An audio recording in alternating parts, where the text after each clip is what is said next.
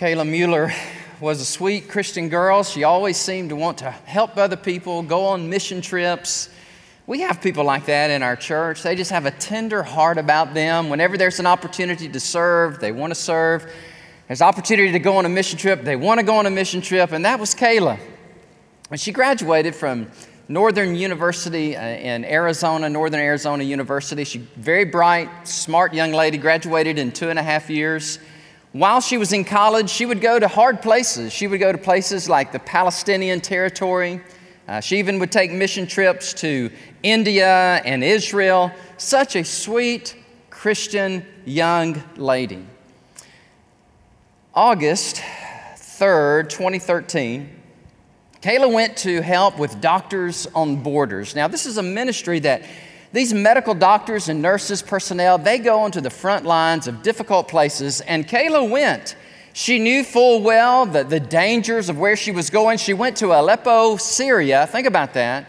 In 2013, just as ISIS was beginning to declare their caliphate, and their desire was to get a beachhead there in Syria, spread to Iraq, and then literally encompass the entire world. That was the goal of this person, and I really don't even enjoy saying his name, but I'm going to say his name, Abu Bakr al-Baghdadi. He founded ISIS.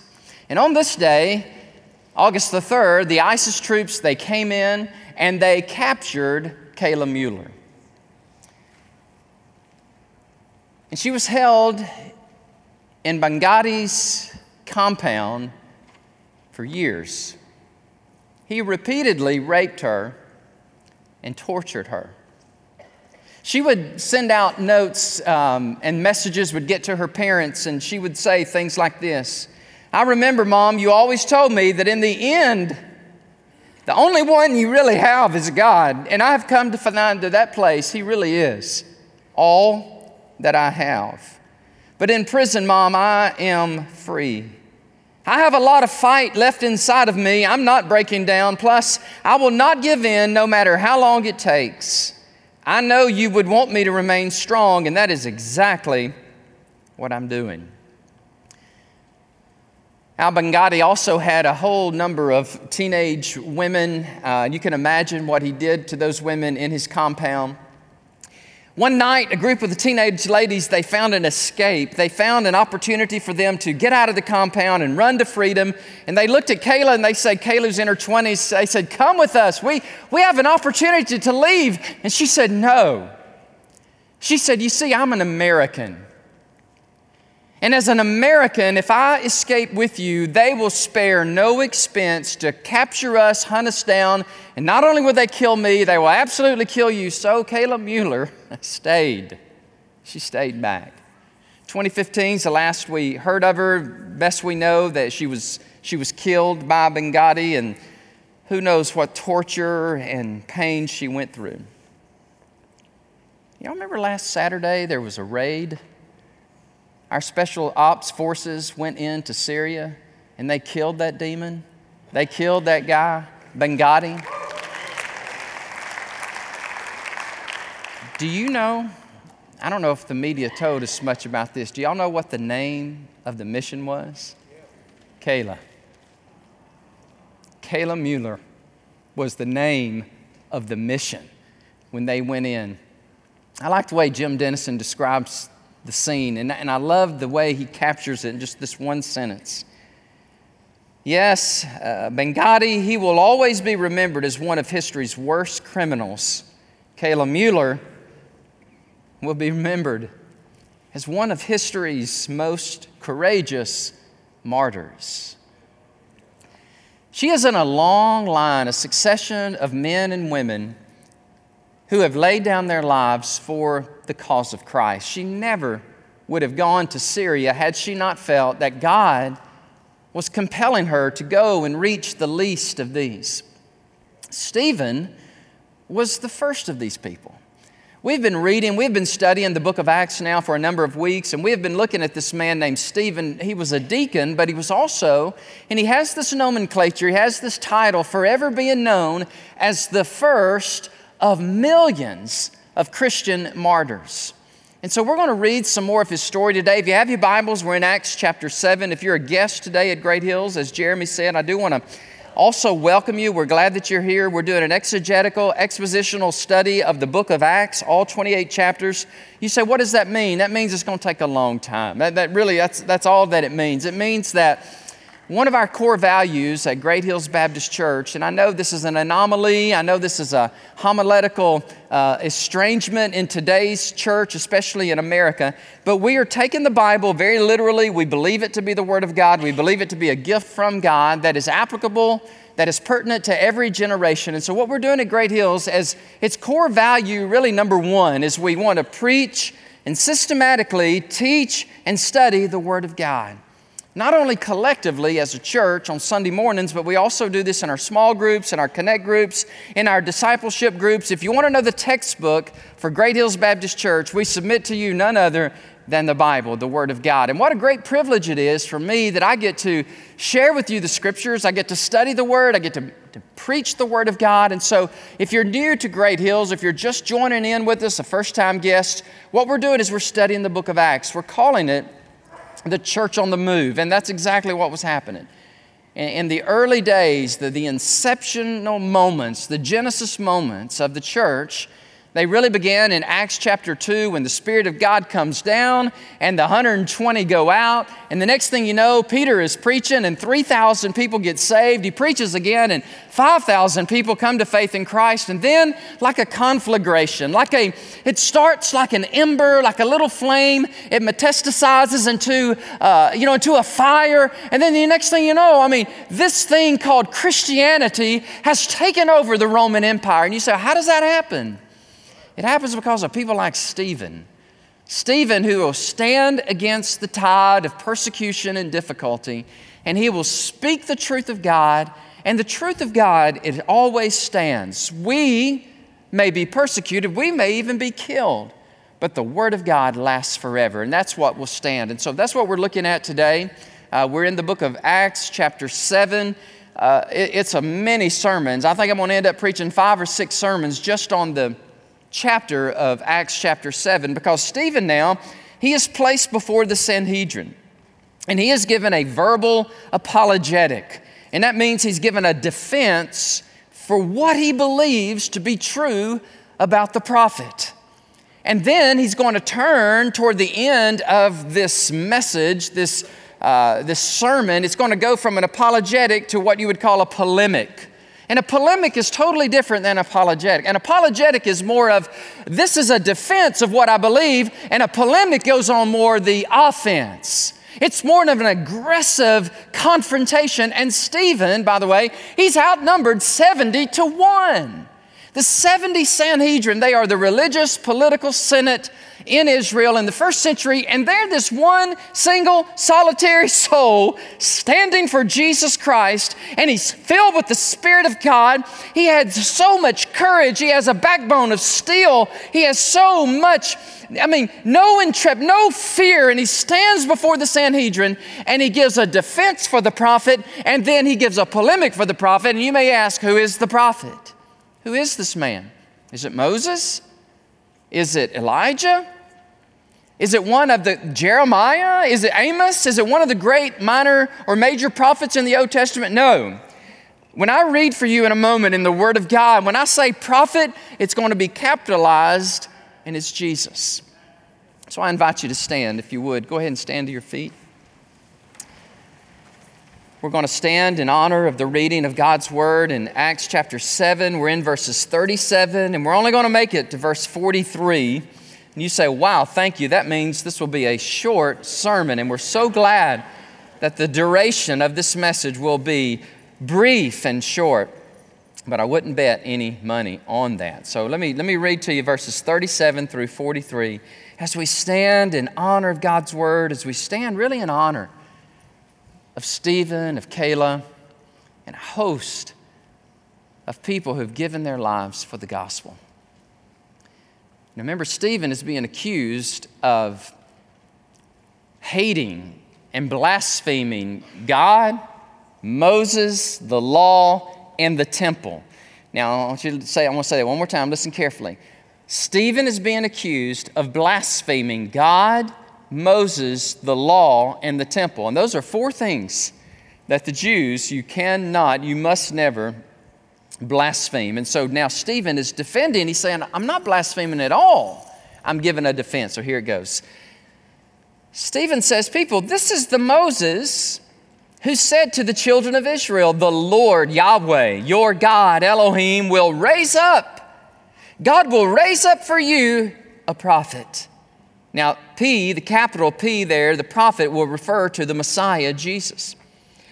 A prophet like me, Moses says, from your brethren. Him, capital H-I-M, him you shall hear.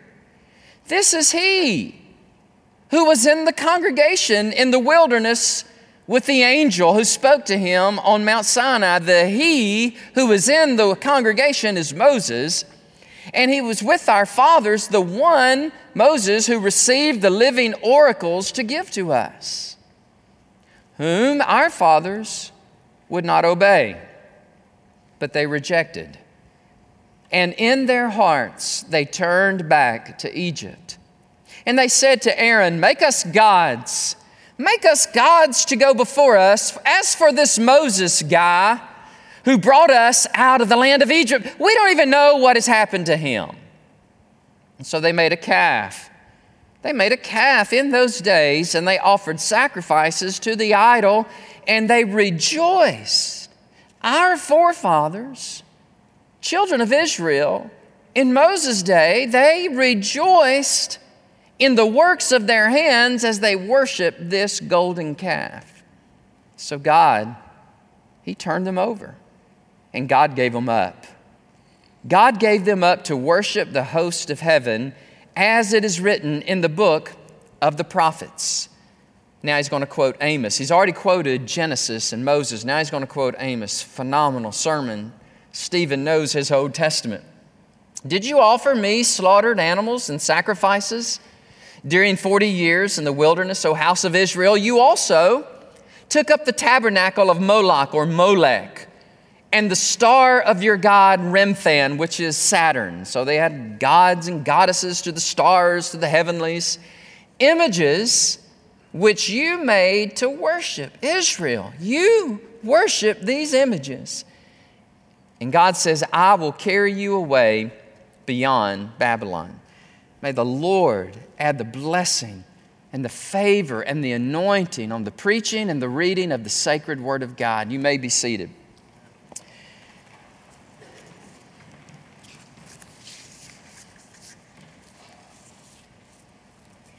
So Stephen is accused of high crimes and spiritual misdemeanors. Stephen is the person who's put on trial that day because they said, you don't believe like we believe. You have disobeyed the law, the writings, the prophets. In fact, you're among that sect. You're among those people who blaspheme Yahweh and Moses and the law and the temple and all the things that are holy to us as Jews. You, saying you're a Hellenistic Jew, you have violated all the commandments, and now we are judging you. And so Stephen says, oh, wait a minute.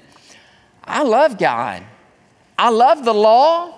I love Moses, the prophets, the writings. I love the temple. I love it all. In fact, I'm not the one who is disobeying God and standing in need of judgment, but you are. And that was Stephen's response, because it all boiled down to this. All the laws, all the prophets, all the writings, the temple, the tabernacle, all of it prophesied and pointed to a person, to a prophet. And Stephen says, I submit to you the prophet, the person who has come. He has come from God. And he is the very personification of all the prophetic elements in the Old Testament. Moses even said to him, God will raise up this prophet who's greater than me. Him you must listen to. And all the Old Testament, the major and the minor and the prophets, they prophesied of him. And he fulfilled all 450 prophecies in the Old Testament. And I submit to you, Sanhedrin, his name is Jesus the Christ. And so, Stephen's sermon was accurate, it was true, but it was very, very unpopular, much like preaching today. If a man of God or a woman of God were to go preach and teach and say things related to Jesus and the Scriptures in some countries where 99 point something percent are of a different religion. I've been in those countries. I have preached the Word of God in those countries. I've personally debated people in government in those countries. And I'm telling you, it is a scary proposition. And unless you are called of God and filled with the Spirit of God, you will not go. But here's what I've noticed. When you go and when you obey God, even though it may take your life, what a glorious thing it is to proclaim the gospel of Jesus Christ and say, I am not ashamed. That's what he did. That's what Stephen did. That's what Kayla did. Never will I back up. I will not apologize. But I will share with these people in the midst of Syria with soldiers all around me. Mom, you taught me well. You taught me to never give up. I will not give up. I will stand strong for Christ until the end. It's an interesting sermon I'm preaching to you today. Did y'all catch the title of this sermon? The Perils of Rebellion. Woo-hoo-hoo! Doesn't that sound exciting, you know? The Perils of Rebellion. So, man, I'd much rather hear the 18 ways to have a happy life and to get ahead financially. And what about the perils of what? So the perils of rebellion is Stephen's sermon that he preached in AD 34 among the Sanhedrin. And today I'm committing plagiarism of the highest treason. I am preaching somebody else's sermon. But I must tell you, I am giving credit where credit's due, so it's really not plagiarism because I'm telling you, I'm preaching this guy's sermon. And this guy's sermon is going to end up getting him killed. And I hope it doesn't end up getting me killed. The way things are going in America, it probably will happen eventually if things continue to progress in the way that they're going. But in the meantime, we have these freedoms, we have these joys, we get to preach God's word publicly, openly. And so here's what I want you to think about with me today, the perils of rebellion. You see, the people that Stephen was preaching to, they were rebellious in their heart. They were recalcitrant souls. They stubbornly rejected the prophet, the Messiah.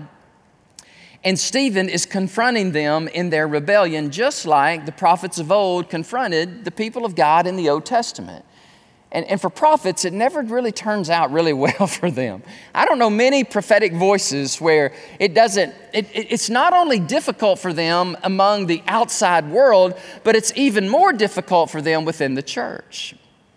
Because people don't want to hear about rebellion. They don't want to hear the hard sayings of God. And so those with prophetic voices or those who stand up and preach God's word, they're actually positioning themselves to be attacked, to be hated, to be misunderstood. However, God's raised some people up to do it, and God bless them as they do it. So here it is. Rebellion begins by rejecting God's provisions.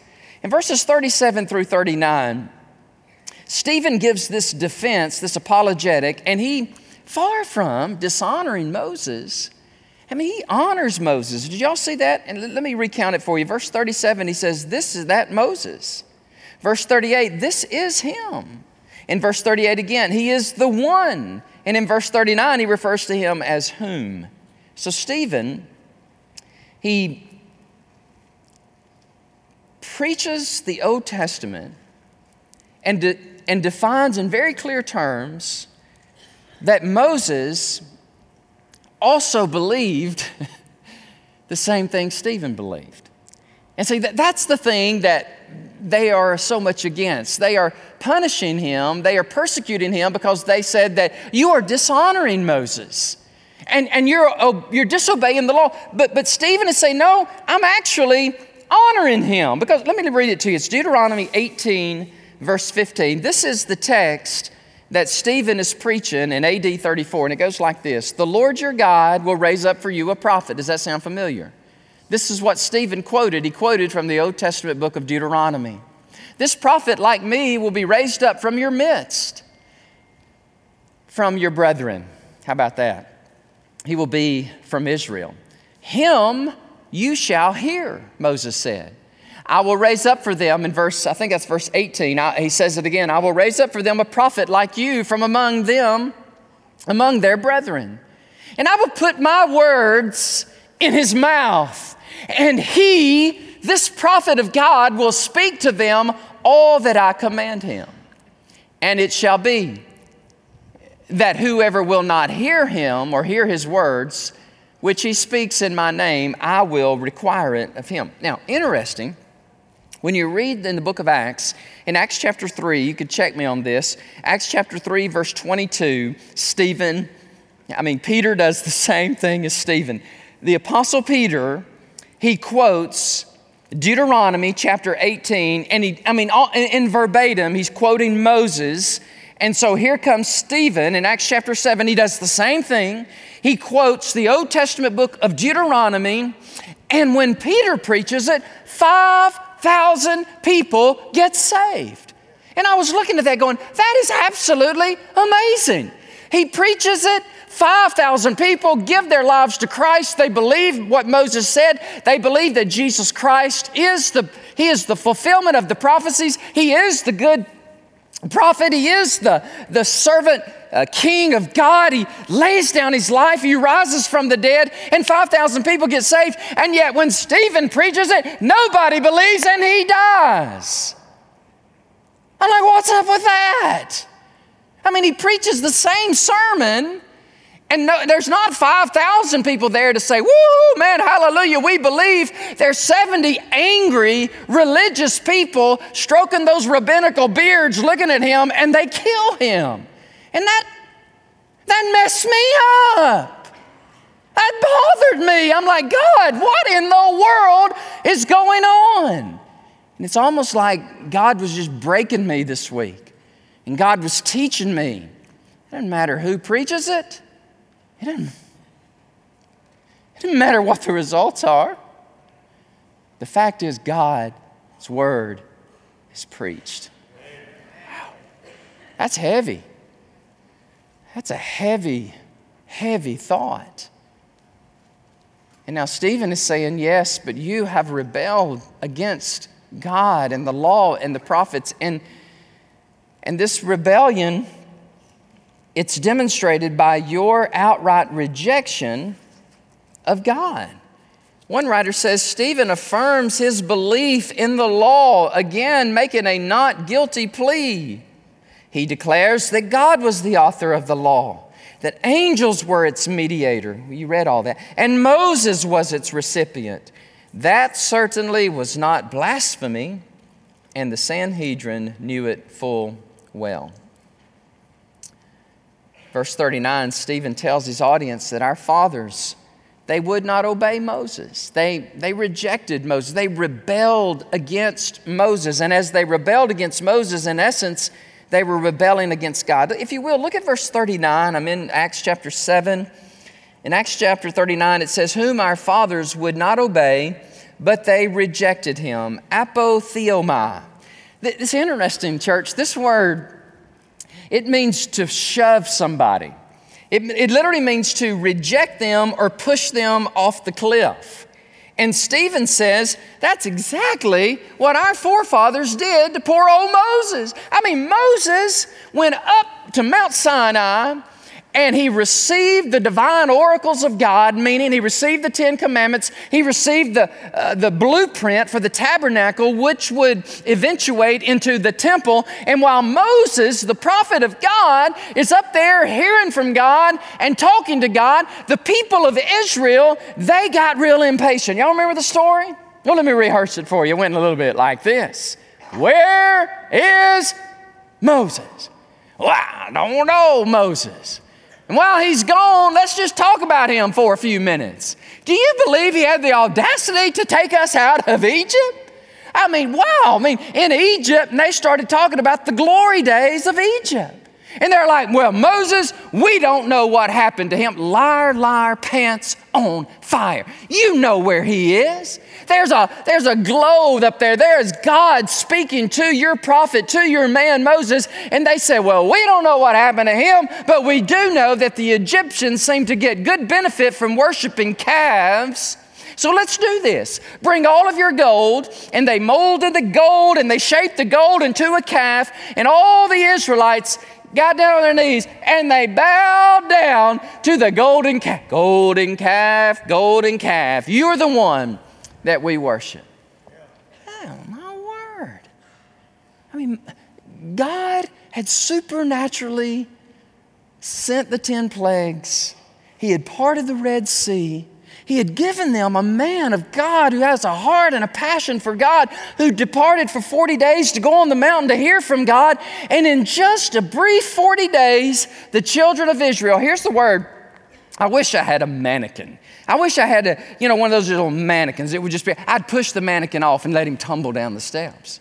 Because that's what they did to Moses. They literally, physically, and spiritually, really, they just pushed him aside. And Stephen said, Sanhedrin, that's our people. That's the Israelites of old. They rejected, they pushed him away. They completely forgot that Moses was God's man to lead them to the promised land, and yet they rebelled against him and they rebelled against God. Secondly, Stephen says, rebellion continues with a yearning and a longing for the past. Oh, the past, the glorious days of the past. Can you see them around the campfire just going, oh, y'all remember the good old days? Y'all remember when we were in Egypt? And it's amazing how wonderful the past becomes when you lose your ever-loving mind. They're going, oh, remember, you were slaves. You were beaten within an inch of your life.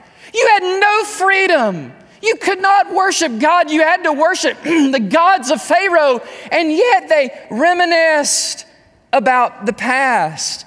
In verse 40, they said to Aaron, make us gods to go before us. As for this Moses who brought us out of the land of Egypt, we don't know what has happened to him. And they made a calf in those days. They offered sacrifices to the idol, and they rejoiced in the works of their own hands.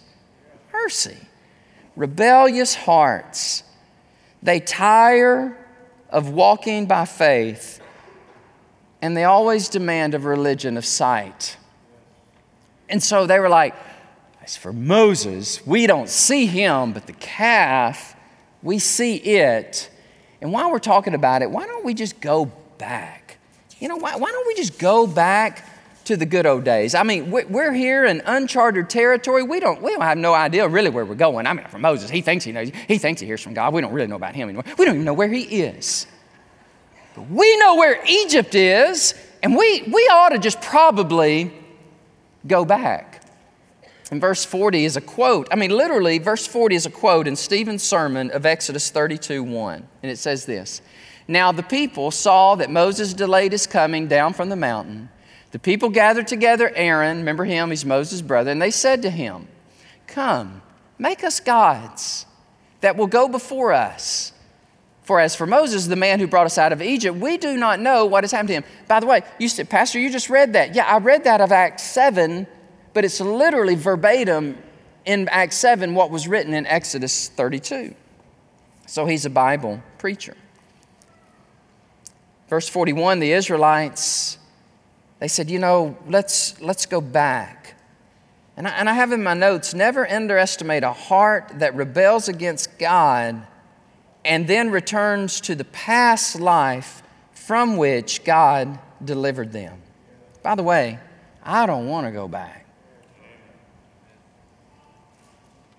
I don't want to go back to the life I had before I met Christ. And God redeemed me, God saved me, God's preserved me, and I never, when it gets so hard serving God, I never want to give up on God. I never want to go back to what I think were some maybe glory days in my ministry, or go back even to, well, what if I just go back and forget it all? And maybe I could just push restart and I can go in a different direction in my life, and I won't have so much trouble. I won't have so much difficulty. I won't have to have this mantle of being a prophet of God and speaking in the 21st century. Maybe I'll just go back because I'm sure it could be easier. But in my heart of hearts, no matter how difficult or how dark and ominous it may become, I'll never go back. I have no desire. Do you? Some of you are like, well, let me think about that a minute. Do you really want to go back? No. That's how rebellious hearts think. They begins with a rejection of God, and then the past becomes much more glorious than it was. And so here's what I'm hoping to do. I'm hoping this sermon will be a barrier. It'll be a wall between you, okay, you're here, and the past is here. I don't think this is falling on deaf ears. Trust me. Trust me. This is not falling on deaf ears. I mean, I read and I get emails, I get calls frequently from friends of mine who go back. They've had enough. It's too hard. Let me just go back and do something else, okay? I want Brother Danny to, and by God's help, to create this massive barrier. I know when I think of a wall, that brings all kinds of political ideas and so forth. Just forget that for a moment. I'm much more interested in this wall. This huge wall that I want to help create in your mind that prohibits you from going back, turning away like the rebellious Israelites did. Just say, no, my hands are to the plow. My eyes are focused on the King. And no matter how much the devil tempts me to go back and to think of how wonderful those days were not wonderful. Those days were full of captivity and bondage. So stay out of my mind, devil. I am going forward with Jesus, and I'm going to finish strong. So it's not on deaf ears. Man, please don't go back. Don't give up. Don't give up on your family. Don't give up on your marriage. You can't kill your teenagers. That's murder, okay? So don't give up on your teenagers. Don't give up on your parents. Don't give up on your church. Stay focused. Stay with your eyes. And Stephen, I can just see him preaching this message to the Sanhedrin. And they're religious and they're right. They're always right. Overly religious people are very proud and they're always right. They cannot even for a moment think that they are mistaken. And Stephen is demonstrating for them they are mistaken of the highest treason. Talking about culpability, talking about people who are to blame, it's not the one guy, Stephen, it's the 70 guys who are representative and symptomatic of the nation of Israel who rebelled against God by turning away from His provisions, looking back to the past. And then finally, Stephen says, when we do this, it results or it eventuates into the punishment of God. The punishment of God is found in verses 42 and 43. And let me just tell you something, folks. This was a masterful stroke of genius on the part of Stephen. Stephen seamlessly takes them out of the Israelite wandering years of 40, and he fast forwards into the days of the kings. And by the way, there were some kings like Ahaz in 2 Chronicles 28:3 and Manasseh in 2 Kings 21:8. And those people worshiped Molech, all right? The god of the Ammonites, and the way that god was appeased was you sacrifice your children. And the children of Israel, under the leadership of these wicked kings, would sacrifice their children to these demons. And so Stephen, he remembers all of that. And so he wraps it up and he says, and God punished them. God sent the Assyrians in 722 BC and they took out Israel and the 10 tribes of the north. And then The last word in our sermon today is Babylon. Did y'all see that? I mean, he's taken them from Israeli wandering years, Moses' days, all the way, that's about 1500 BC, all the way to about 722 BC. And now he ends in 586 BC where it says, and Babylon destroyed our land. Why? Because of the rebellious hearts of God's people. They turned away from God. They turned away from worshiping God. They knew very well what was right, and yet they stiff-necked, thumbed up their noses to God and said, we know what you say, God, but we're not going to do that. We're not going to obey your very clear biblical teachings. We're not just going to worship you. We're going to worship who we want to worship. We want to worship Molech, we'll worship him. If we want to follow King Ahaz, we will follow him. And we're going to do whatever we want to do. And God says, okay, you have a choice to do that, but it will always come with a heavy price. And so God punished Israel of old.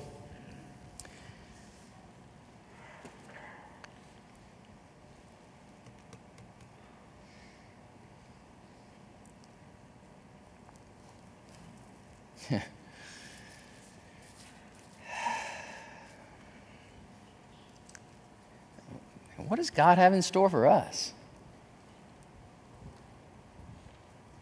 If our school district in Austin will approve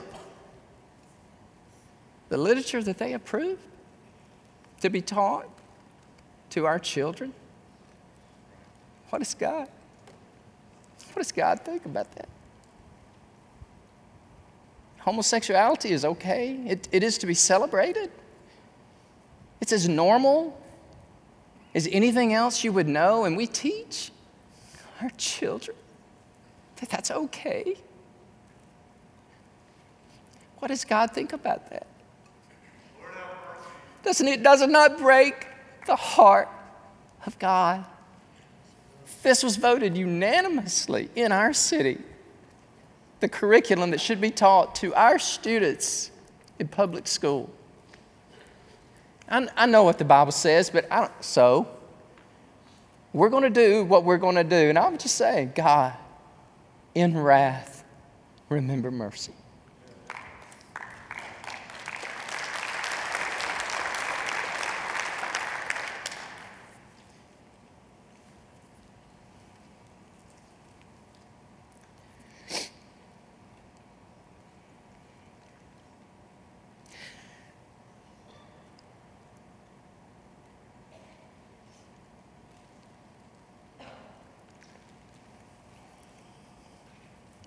Have you ever been preaching and you have so many things to say and you don't know which one to say? Does it ever happen to you? You see, it happens to me all the time, Pastor, when I'm preaching. It just, I wonder, preacher, if we have gotten ourselves in this mess, it's because the men of God in the pulpits don't call it out anymore. They don't say what's right is right and what's wrong is wrong.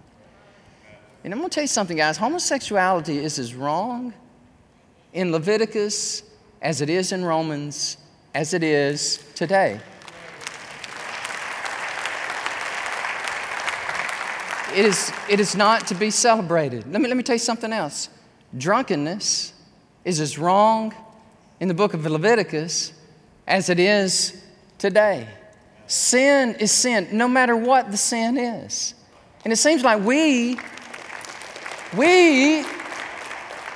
you say, well, why are you picking on homosexuality? I'm not picking on anything. I'm just saying when this comes up and it's approved, when it's clearly prohibited by God, then I think we ought to say something about it. As people of God, as the church of God, you say, wait a minute, brother, you preach like that, you might not make it. I don't have to make it.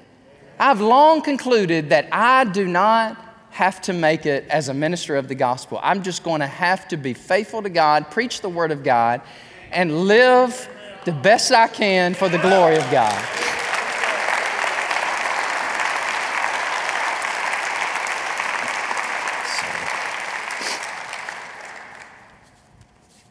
I remember a friend of mine, his son played football for Rice University. He said, now I bet that went really well for him. No, not really. You play for Rice, it's usually not a good thing. Go Owls. How many owls do we have in the house? We have a few. I know, I'm sorry, I'm done. But it's just truth, I'm sharing truth. But Nate, his name is Nathan. Nate Richards is the son of Dr. Jim Richards, who's the executive director of the Southern Baptist of Texas. And Nate, he's 6'3", 300 pounds. He started for center at Rice and went on to try out for a couple of teams in the pros. But he said, really my goal, Dad, is not to do what you did. My goal is not to be a pastor. I think God wants me to be a lawyer. And Jim Richards jokingly says, my wife and I, we failed. We just failed him miserably. We tried to raise him up to be a preacher. Now he's a lawyer. When Nate was in high school, they had a big game, a playoff game. I think they were trying to make the playoffs. And Nate got the team together, and the coaches said, yeah, you can talk to them, you can meet with them. And he got his team together in high school, and he says, guys, you don't have to do this, but I'm going to challenge all of y'all to sign a statement that you will not touch alcohol or drugs for the remainder of our football season. All but 6 showed up for the meeting. This is a large high school in the state of Texas, not too many years ago, which there's a good probability that most of those young men did both, right? But Nate, he came to them and he said, I want to challenge you to, let's just do the right thing. Because if we put those substances in our bodies, I'm not here to preach to you. I'm not here to tell you, I'm just here to say that if we do that, then that will prohibit us from performing to our peak ability on the football field. So this is non-compulsory. You don't have to do this, but if you do this, then I want you to sign your name. And if you sign your name and you are found out to be drinking and doing drugs, and here's what's going to happen to you. Because of your guilt, all of us are going to be punished. All of us are going to run extra laps. We're going to spend more time doing very painful things because you represent us. Now again, I'm not asking, I'm just saying, if you want to sign this, you can sign it. Secondly, if you sign this and you do it and we find out about it and all of us are punished for it, if you do it again, then we're kicking you off the football team. Again, he's 6'3", about 300 pounds, and he tells the guys, and his buddies are saying, we will kick you off the football team. If you sign this document, that means that you're agreeing that when you commit this grievance and you do it, all of us are going to be punished, and then if you do it, then you're signing here that you're going off the football team. And every single football player signed it. Isn't that amazing? Every one of them walked up and signed the document. And Nate Richards went on to say, oh my goodness, I wish you could have seen football practice on Monday. I'd never seen such a fired up, boisterous, energized team to get out there and do what we're supposed to do. Nate, he's married now, and he went on to Texas Tech. Now, that's a better football team. He went on to Texas Tech, and he got his law degree, and he's practicing law in Dallas-Fort Worth. And I'm just thinking, glory to God and would to God that we would have more Kayla Muellers, more Nathan Richards, more Stevens, more people who will stand up and say, this is right. This is right in the eyes of God, and this is wrong. You remember Billy Graham's famous quote when he said, everybody is so concerned about offending everybody but God. But God.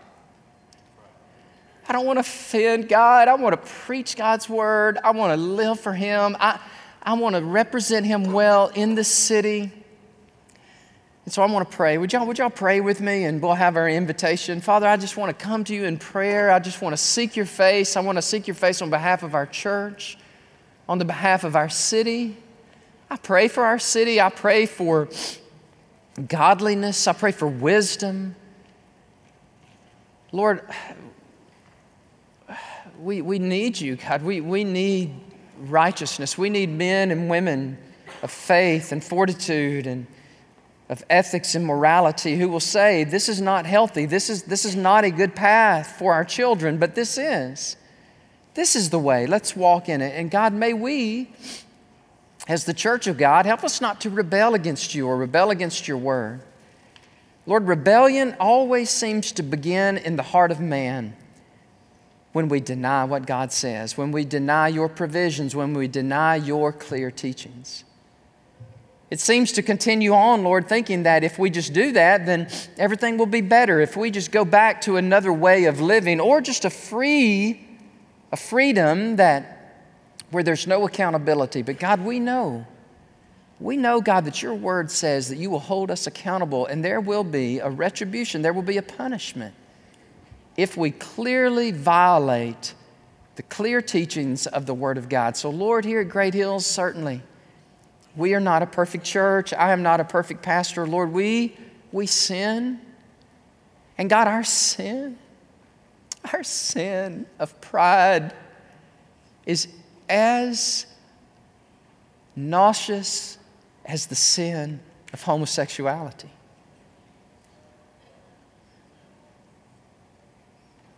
So Lord, rid us of pride. Rid us, Lord, of rebellion. God, may our hearts be pure. Lord God, who am I? Who am I to even try to preach the sermon? Lord, am I an idiot? Lord, have I lost my mind to preach a sermon on rebellion against a decision of the school district? And Lord, God, please protect me and please protect our church. God, I pray that we would be faithful to the Scriptures, faithful, Lord, to your teachings. And so, Lord, I'm just praying if you would protect us as a church and protect our children, Lord, our precious children that we send. Many of our families, many people send our children into the school districts. Lord, I pray for them. You don't know this church. I want to tell you something. Before I preached this sermon, before I stood up to preach this sermon, one of the most godly men in our church came up to me and said, Pastor, what on earth could we do? If we have children in this situation, what do we do as Christians? And so we had a good conversation and we talked this thing through, but Jesus, more than anything else, we need you. Our church needs you, Lord. We need you to help us. Lord, we need you to sustain us. Lord, we need to be true and faithful to the values that you've given us of preaching the Word of God, standing on the Word, standing for marriage, praying, reaching people, making disciples, being unified. Lord, we need your help in all of those pillars of our church. So we pray and I pray. Lord God, I'd pray more than any other time in my ministry. I need you. I need you, Lord. I need your wisdom. I need your heart. Lord, I need your passion. Lord, I need your motivation to keep going.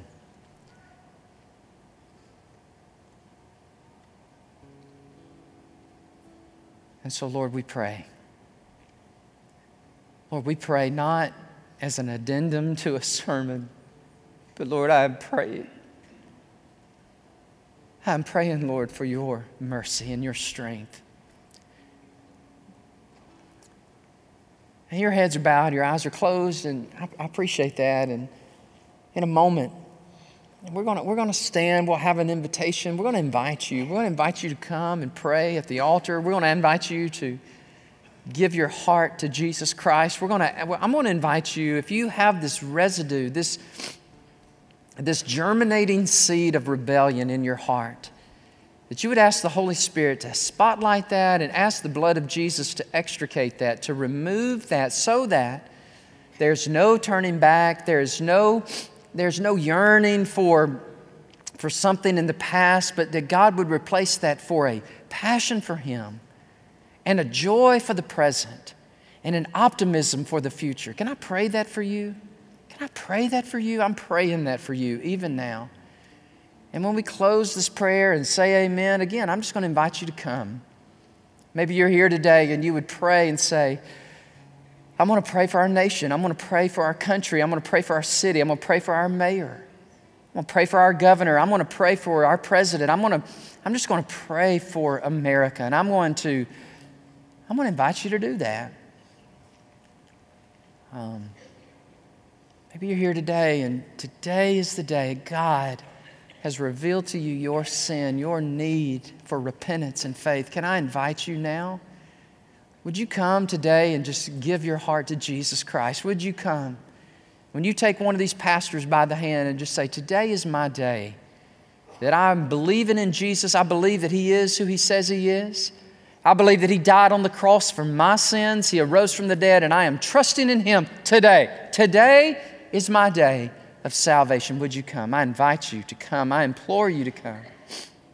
So, Father, we pray now that as we stand in your presence, Lord, as we stand in your honor, as we worship you, God, that we would surrender. Lord, every one of us today will have made a weighty, spiritual, significant decision before we leave this place. In Jesus' name we pray. Amen. And I invite you to stand.